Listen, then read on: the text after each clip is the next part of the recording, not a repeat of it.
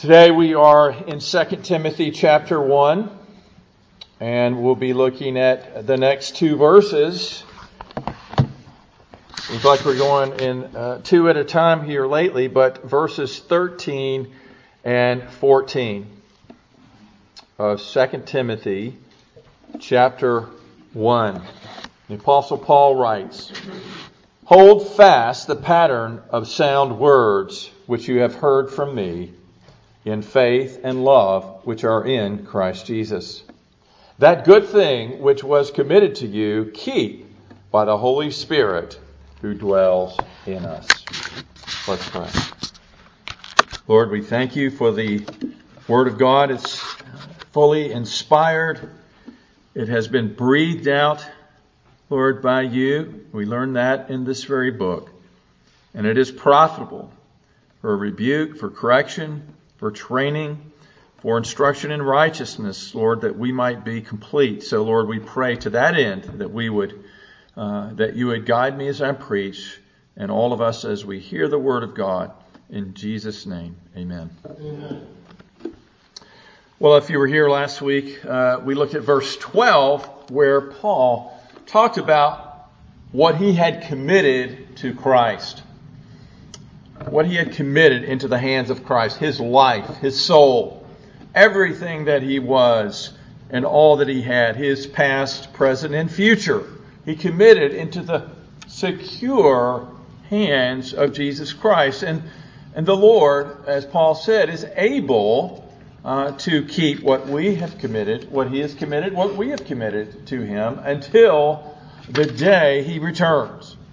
So if you're a Christian, your life is safe, it is secure in the loving arms of Jesus Christ. He's able to guard the deposit of our lives, what we entrusted to him.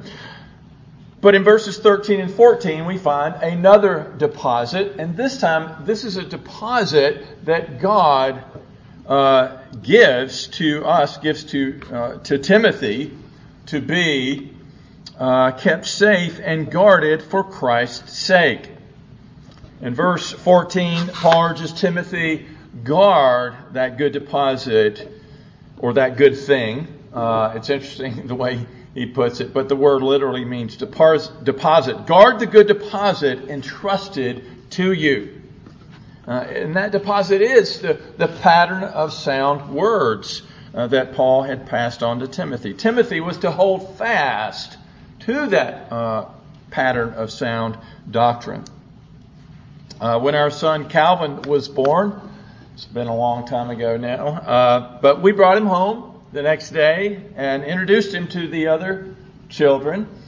And his older brother Luke was 2.5 at that time, and as he was looking at his new baby brother, I asked Luke, I said, "What are you going to teach your new baby brother?" And he paused and he gave his thoughtful answer. And he said, "I'm going to teach him to hold on to everything. I'm going to teach him to hold on." That's pretty good, That's something little ones need. But that's what God is wanting to teach us today.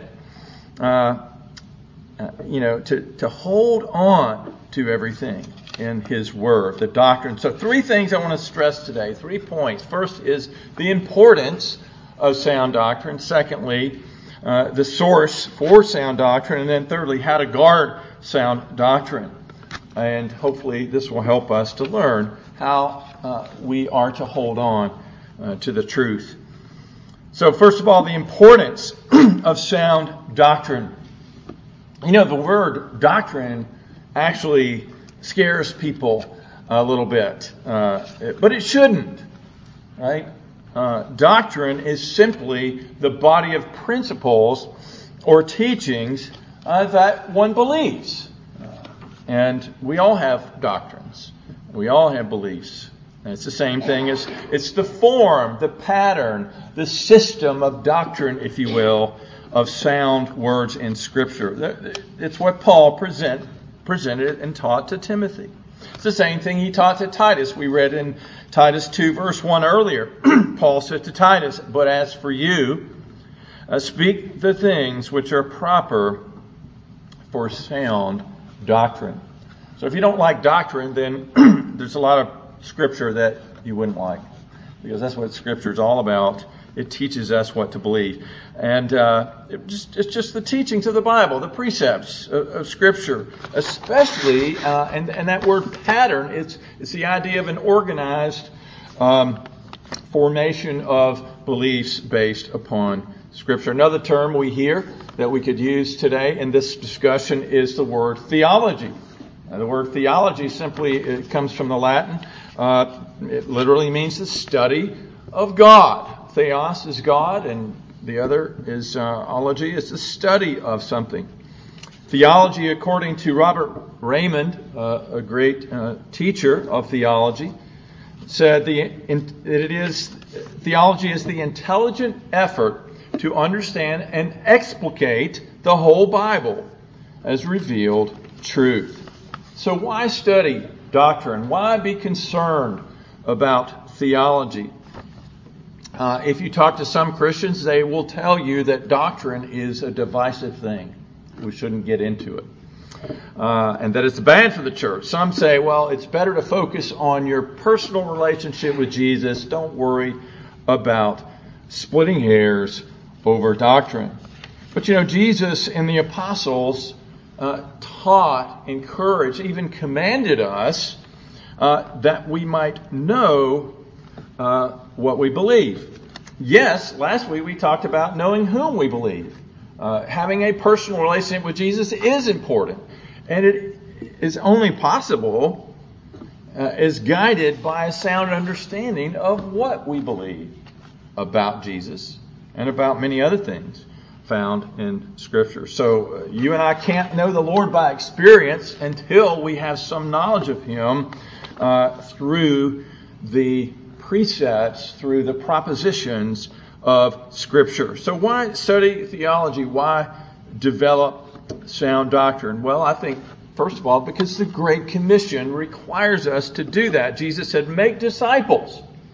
And to do so by teaching them all that He had commanded, and to teach them to observe those things. So the church has a twofold mission, to evangelize and to make disciples, to evangelize and to teach. And both of these require an explanation of the Bible.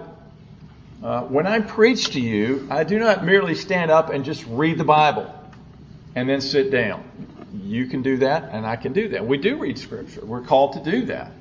But I try to explain it to you in my own words, really. And that's what we're called to do.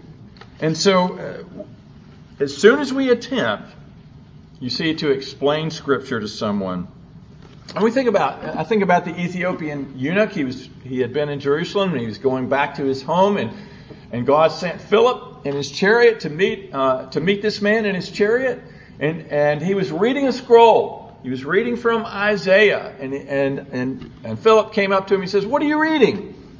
And he told him what he was reading, and he says, "But I don't understand it. I don't have anybody to explain it to me." So that's what we do. We engage in theology, in teaching, in explaining the truth. Really, everyone is a theologian. What if someone came up to you this afternoon and said, "Can you tell me what it means that Jesus died on the cross for my sins?" What would you say?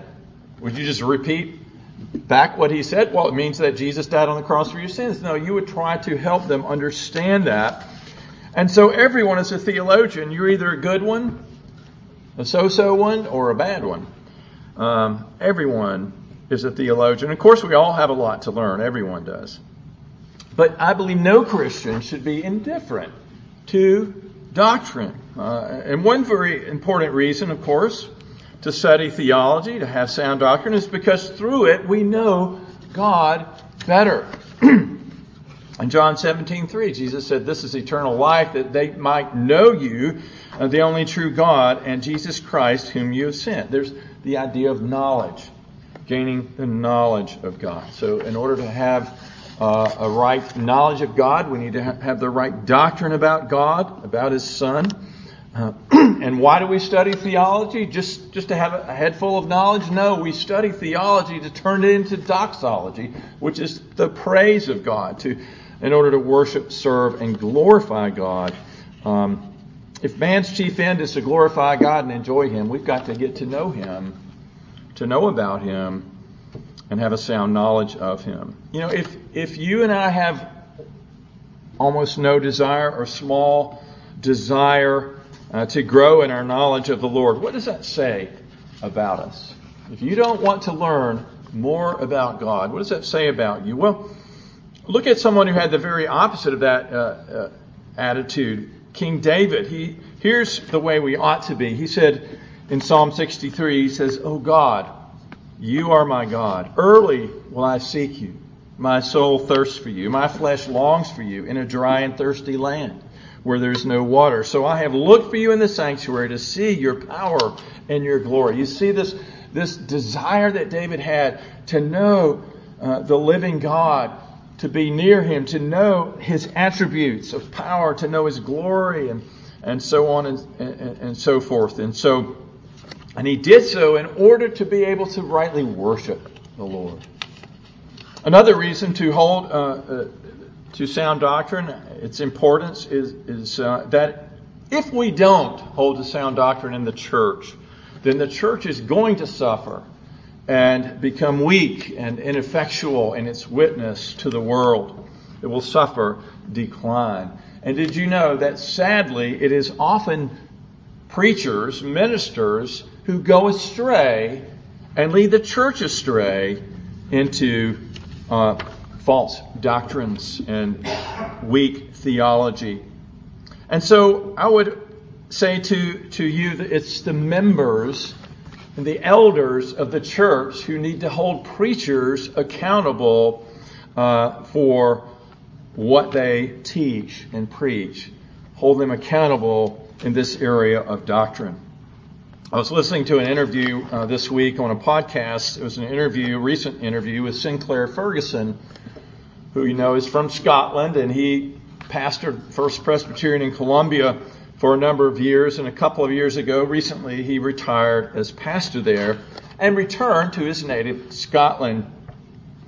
And in this interview, he mentioned he had grown up in the Church of Scotland, which was it was Presbyterian, of course.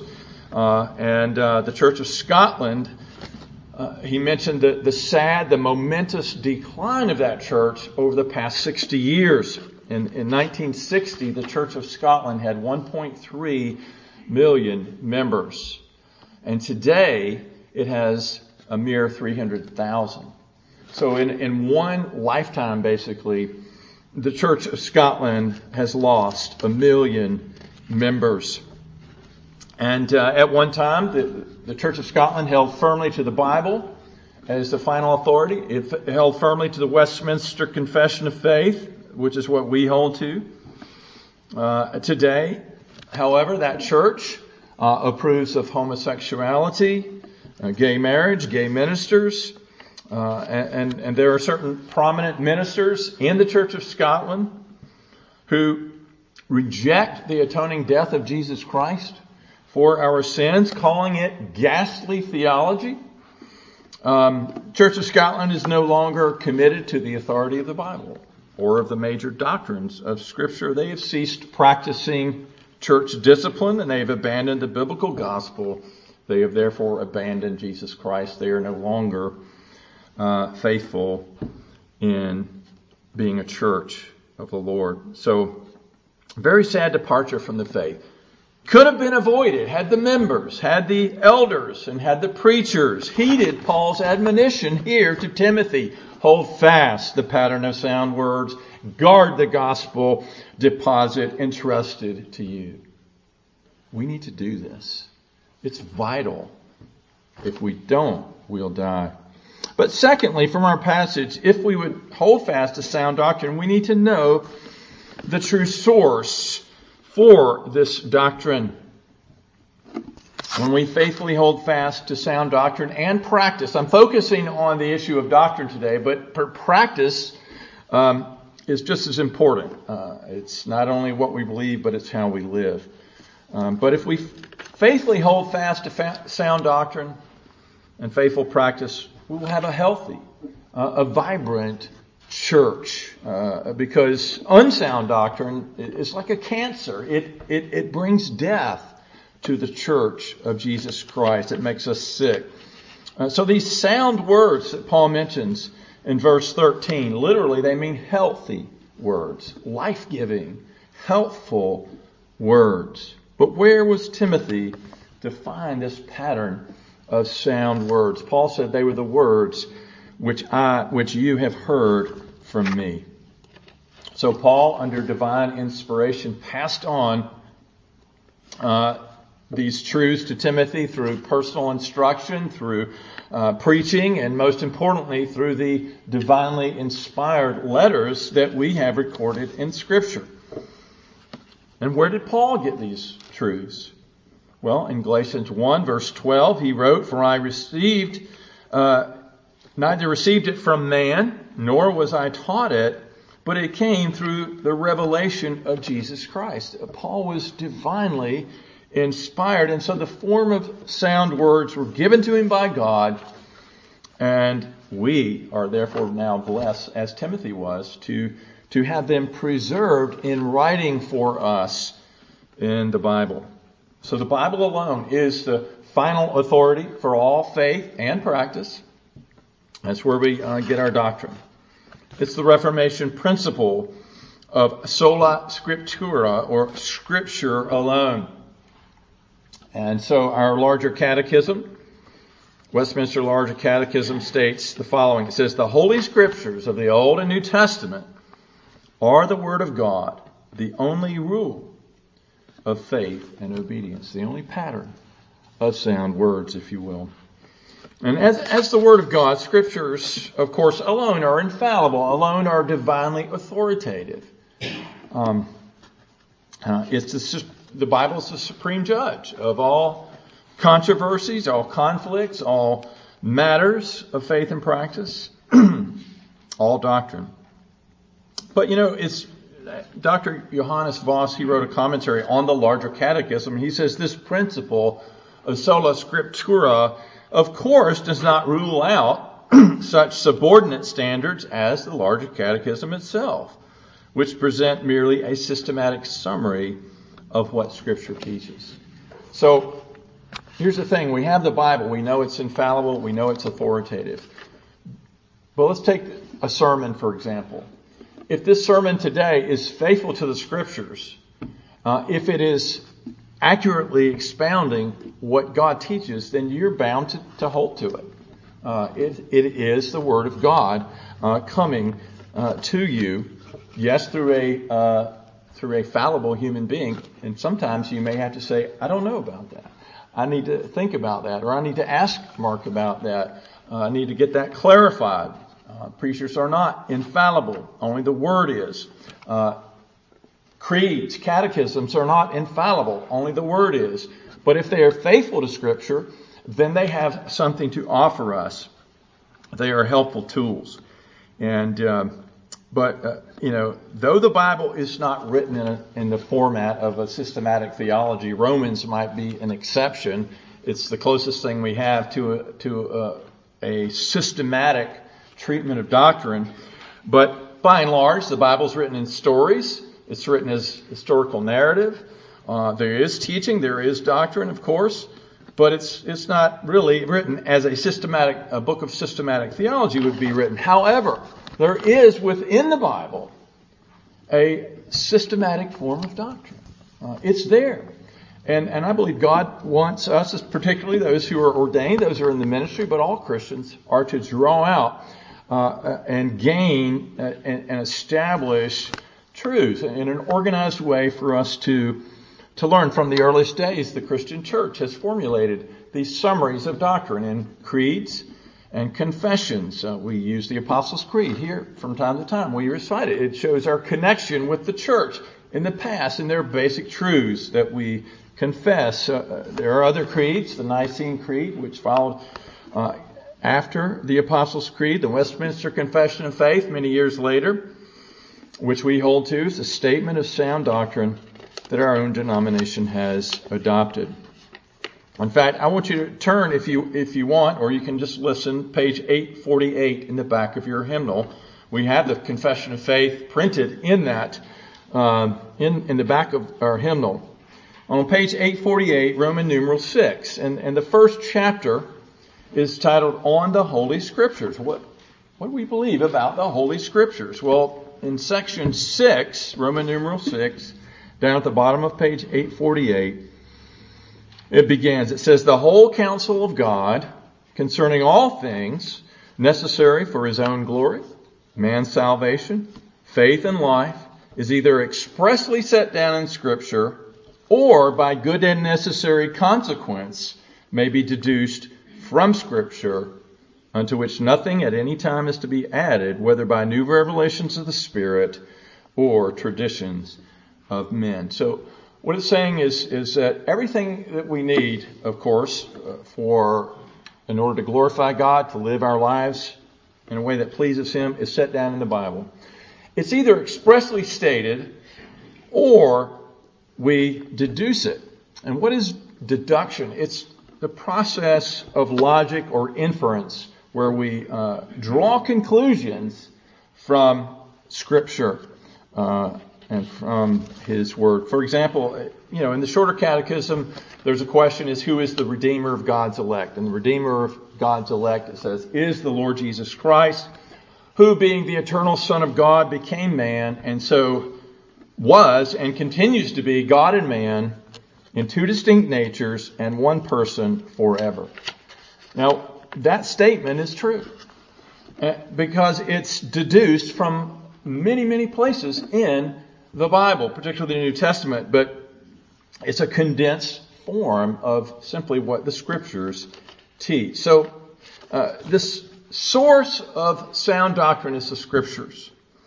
And also what we deduce from the Scriptures, rightly deduce. We can be wrong. We have to be very careful. We have to be very particular about these things. But this is the pattern of sound words that Paul commanded Timothy to hold fast to, and by implication calls us to hold fast to. At the end of verse 13, Paul adds that Timothy was to do so in faith and love, which are in Christ Jesus. And that leads to the final point this morning. It is, how are we to guard sound doctrine? How was Timothy to hold fast to it? Well, he was to do so in faith and love, which are in Christ Jesus. In other words, first of all, we receive the sound words of Scripture by faith, and we take them into these truths into our hearts and love. We love them. We love the truth. We believe the truth and we love it. And the Shorter Catechism asks another question: how are we to read and hear the Word of God? The answer is we're to give attention to the Word with diligence, preparation, and prayer. Receive it with, you guessed it, faith and love. Lay it up in our hearts and practice it in our lives. So those who hear the Word are to take it with faith and love. If you hear the Word without faith and or love for that Word, guess what's going to happen? You're going to easily part with the truth. If you don't believe it and you don't love it, you're not going to hold it at all. But those who earnestly believe it and deeply love it will guard it with their very lives. Paul told Timothy in verse 14, guard the good deposit, that good thing, and trust it to you.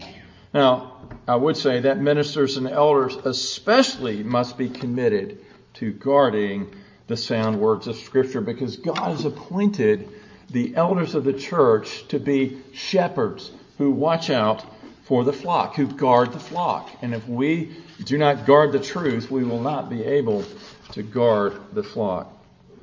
So the Bible and the sound doctrine developed from it have been deposited with the church throughout church history. Those who have gone before us, those faithful men who have gone before us, God has used them, first of all, to record, to translate the Bible, God has preserved His Word, written down for us in our own language and so forth. And then He's also given those men have developed doctrines, sound doctrines based on the Word, and that deposit of truth is given to us for us to guard. Now, we have the duty to guard it and to pass it on to the next generation. So if someone comes along who doesn't hold to sound doctrine, what do we do? Someone comes into the church and they start saying things that we know are wrong, and they strike at something that's critical, like the gospel. Well, first of all, someone should, if one of the elders doesn't know what's being said or what's being spread around, then they should be informed, and then the elder or the pastor should approach the person and attempt to correct, to discuss the matter and correct them. But if they do not submit to the correction ultimately of the elders, then they must be rejected and must be forbidden to spread those things. Titus 3:10 says, "Reject a man who is a heretic after the first and second warning." And this is the idea of practicing church discipline. This is another thing, that the church that is in decline doctrinally is almost always a church that is not practicing church discipline. They have allowed heretics to continue on and to teach their errors instead of rejecting them. So we've got to practice church discipline, which at the lowest level involves gentle correction. Now, hopefully a person is teachable and is willing to be corrected. But at the highest level, it means to expel false teachers from the church. 2 John in chapter 1 verse 10 says, "If anyone comes to you and does not bring this doctrine, the doctrine of the gospel, do not receive him into your house, nor greet him." I would say we would also add to that today, don't listen to them on TV. Don't read their messages on the internet. Don't give them any attention. Don't delve into their teaching. Because if they don't bring you this doctrine, this sound doctrine of Scripture, then we need to completely reject what they're saying. Now, one doctrine the church needs to guard in particular today, and this was brought up earlier today in our study on Galatians, is the doctrine of original sin. I actually found the definition on Wikipedia to be fairly accurate when it defines original sin as the Christian doctrine that holds that humans, through the fact of birth, inherit a tainted nature in need of regeneration and a proclivity to sinful conduct. In other words, the Bible teaches we are born with corrupt and sinful hearts. We are conceived in sin. So even before we are born, the sin nature is imparted to us through our parents. Well, Ligonier Ministry every few years does a survey called the State of Theology, and it was done again recently. And I read this week that nearly 2/3 of professing evangelicals, sometimes they survey the whole population, but sometimes they limit it, the parts of the survey just to those who are evangelicals, which means someone who believes the Bible is the Word of God and that Jesus is the way to God and so forth. So 2/3 of professing evangelicals believe that people are born innocent. Do you believe that? I think that 100% of this congregation knows that children are not born innocent. They're born in sin, with a sin nature. How did 2/3 of evangelical Christians, if they are so, come to think that people are born innocent? Well, somehow, in their lives, in their churches, if they go to church, there's a lot of people who say, "I'm an evangelical." Well, I don't go to church. I just do my own study and so forth. Well, you're not an evangelical in the true sense of that word if you're not in church. But somehow the truth of the sinful nature of man from birth was not guarded. Now that's a serious error. That's heresy, and it leads to many other errors. J.C. Ryle said, if you don't get the doctrine of sin right, everything else is going to be wrong. But that's why we need to be precise in our statements of doctrine. Paul's going to tell Timothy later on in this book not to wrangle about words, and that's not what we're talking about. But to be precise in our language and commitment to the truth is not the same thing. So we need to be careful not to add or take away from the sense of Scripture, from what it is teaching. And where Scripture has not spoken, we're not to speculate. Again, that's something that Paul emphasizes in the pastoral epistles.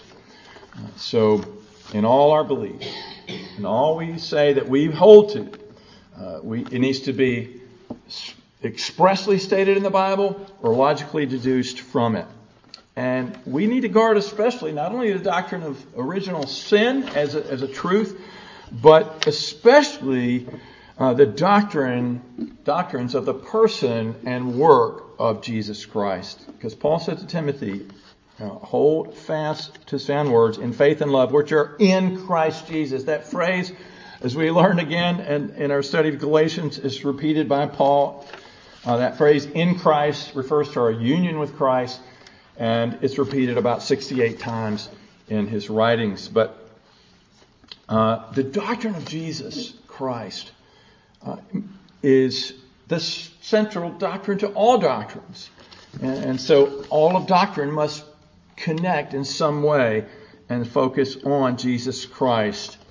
The Dutch theologian Herman Bavinck made this point many years ago when he wrote that the doctrine of Christ is the central point of the whole system of dogmatics or of theology.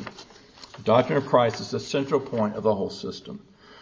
Calvin said the summary of doctrine consists in faith and love, of which the knowledge of Christ is the source and the beginning. It's the foundation. So when our theology ceases to be Christ-centered, it's going to be imbalanced. It's going to degenerate into error. So keeping Christ as the focus of our doctrine is to follow what Jesus himself taught. In John 5:39, you search the Scriptures, Jesus said, for in them you think you have eternal life. Now this is a danger of making the Bible itself or making a confession of faith, it's an end in and of itself. No, the Bible, he says, you think you have eternal life just because you know the Bible. He says, but these are they which testify of me. They're pointing to me that you might have life in me. Luke 24:27. Beginning with Moses and all the prophets, Jesus expounded to them in all the Scriptures the things concerning himself. And so if we miss Jesus in reading the Bible, preaching the Bible, making doctrinal statements based on the Bible, if we miss Jesus, we've missed it all. So every doctrine we confess must be connected to him, cannot be understood apart from him. I concur with a man named Jeremy Jackson, and he writes this. He said, at the heart of all heresy and false doctrine is a distortion or denial of Christ. So our position on the work, the person and work of Jesus Christ, our doctrine there, is a test of the soundness of our doctrine. One final way we guard the truth is by reliance, by dependence on the Holy Spirit. And Paul mentions that he said to Timothy, keep this deposit by the Holy Spirit who dwells in us.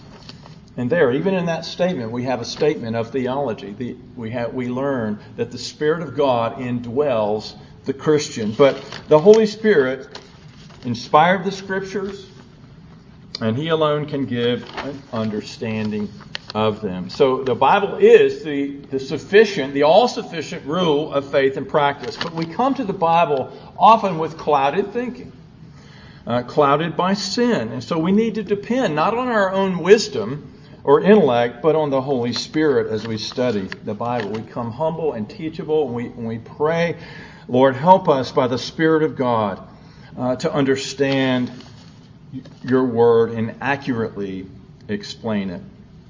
That's why the confession of faith goes on in that section 6 that we read from earlier. It says, we acknowledge the inward illumination of the Spirit of God to be necessary for the saving understanding of such things that are revealed in the Word. So, without the Spirit of God, we're always going to be off base.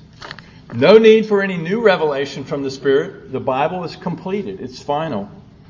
We have all that we need.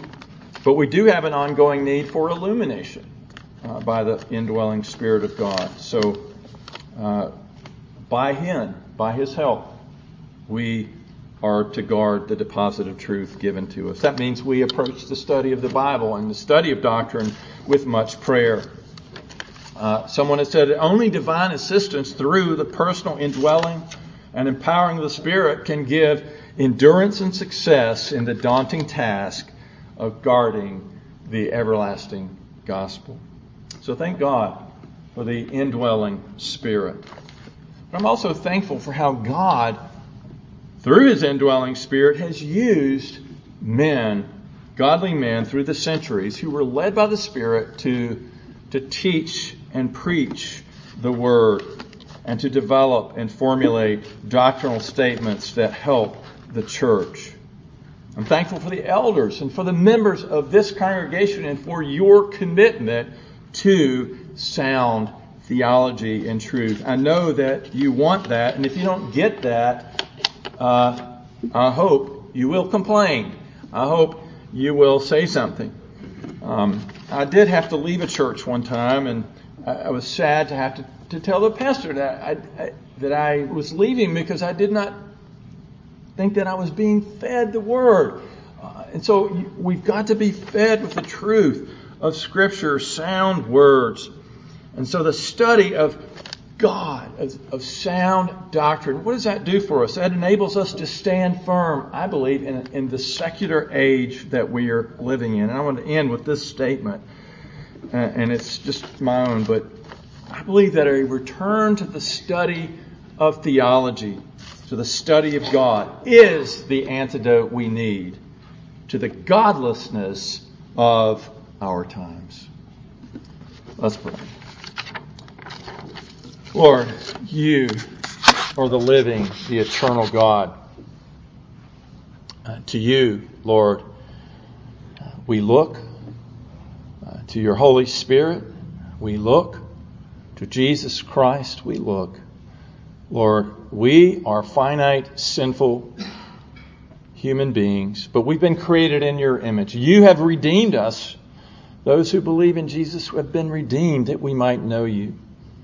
So, Lord, I pray for a greater understanding and knowledge. Not, Lord, that we might be puffed up, but that we might increase in grace and in love for you and for each other.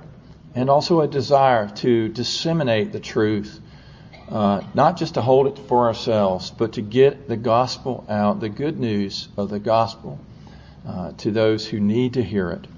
For we ask it in Jesus' name. Amen.